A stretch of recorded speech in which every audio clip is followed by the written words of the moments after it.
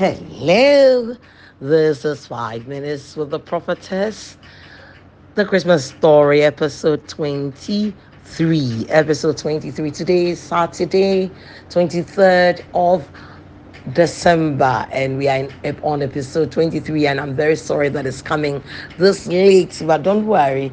I had a really good time with my Mixlr program. I was live and I've been teaching for 1 week, almost a week.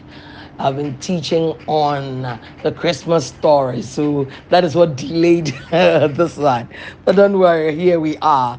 So shall we go back to Matthew? Oh, yes. Let's go to the book of Matthew. And we went to, yesterday, we spoke about how the angel came to Mary and gave her the word of God, and how she received it. Clever girl, she said, "Be it unto me according to your word," and how the word of God gathered into her womb. So this is what we don't have in Matthew itself. We find it in Luke.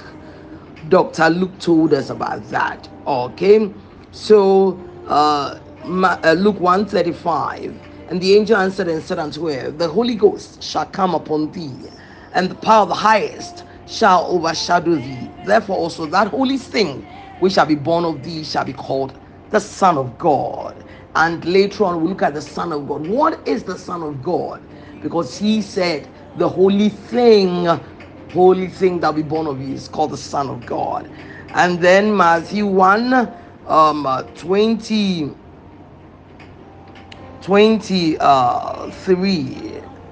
and 25 says that, "But while he thought on these things, behold, the angel of the Lord appeared unto him in a dream, saying, Joseph, thou son of David, fear not to take unto thee Mary thy wife, for that which is conceived in her is of the Holy Ghost, and she shall bring forth a son, and thou shalt call his name Jesus, for he shall save his people from their sin." So we're talking about Jesus. We're talking about Mary bringing forth Jesus Christ. So now it's like a paradox. When we say a paradox, like two opposite sides, but they're working together, and coming together, they bring more understanding. So Mary is conceiving the word of God, becomes pregnant with the word of God, and is able to carry the word for 9 months and give birth. So Jesus is brought forth, the baby Jesus.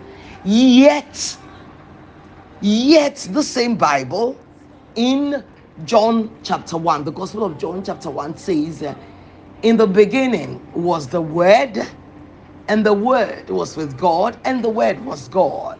So the same was in the beginning with God, and it is the Word that created all things.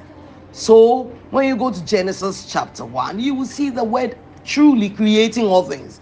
Genesis 1:1 also saying, "In the beginning God created the heavens and the earth was without form and void, and darkness was upon the face of the deep, and the Spirit of God moved over the face of the waters, and God spoke and said, Let there be light," or "light be." So what's the meaning of that?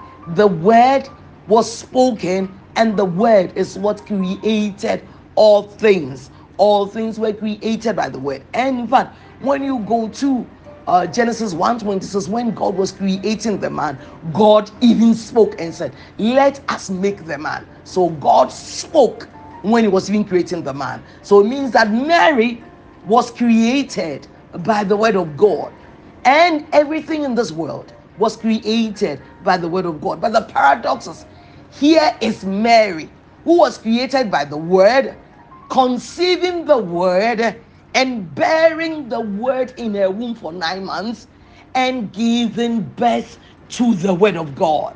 So John 1:14 says, "And the word became flesh and dwelt amongst us." So this word that created all things was conceived by Mary and was in the womb for 9 months, and she gave birth. Who can give birth to God? No one. It's not possible. No man can give birth to God. But this is what God did, that God squeezed himself into the womb of a woman, and was brought forth. Was brought forth. Tomorrow we'll go to Isaiah 9, and look at another scripture there. So we're talking about how the birth of Christ, and it's amazing because no one can give birth to God, but this was the plan of God. For God to redeem the man, he needed to become a man. It's called identification. And therefore, to become a man, he needed to squeeze himself into the womb of Mary and cover himself with human flesh and be born by a woman, conceived of the Virgin Mary, conceived and birth is beautiful.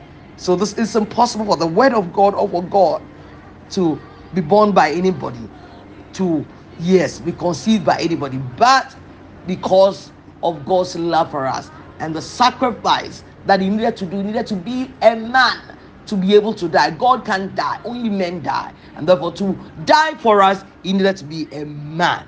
This is a beautiful paradox of Christianity and of the birth of Christ. You are so blessed, blessed. Tomorrow, I promise you, the word of God will come early for you. You're so blessed.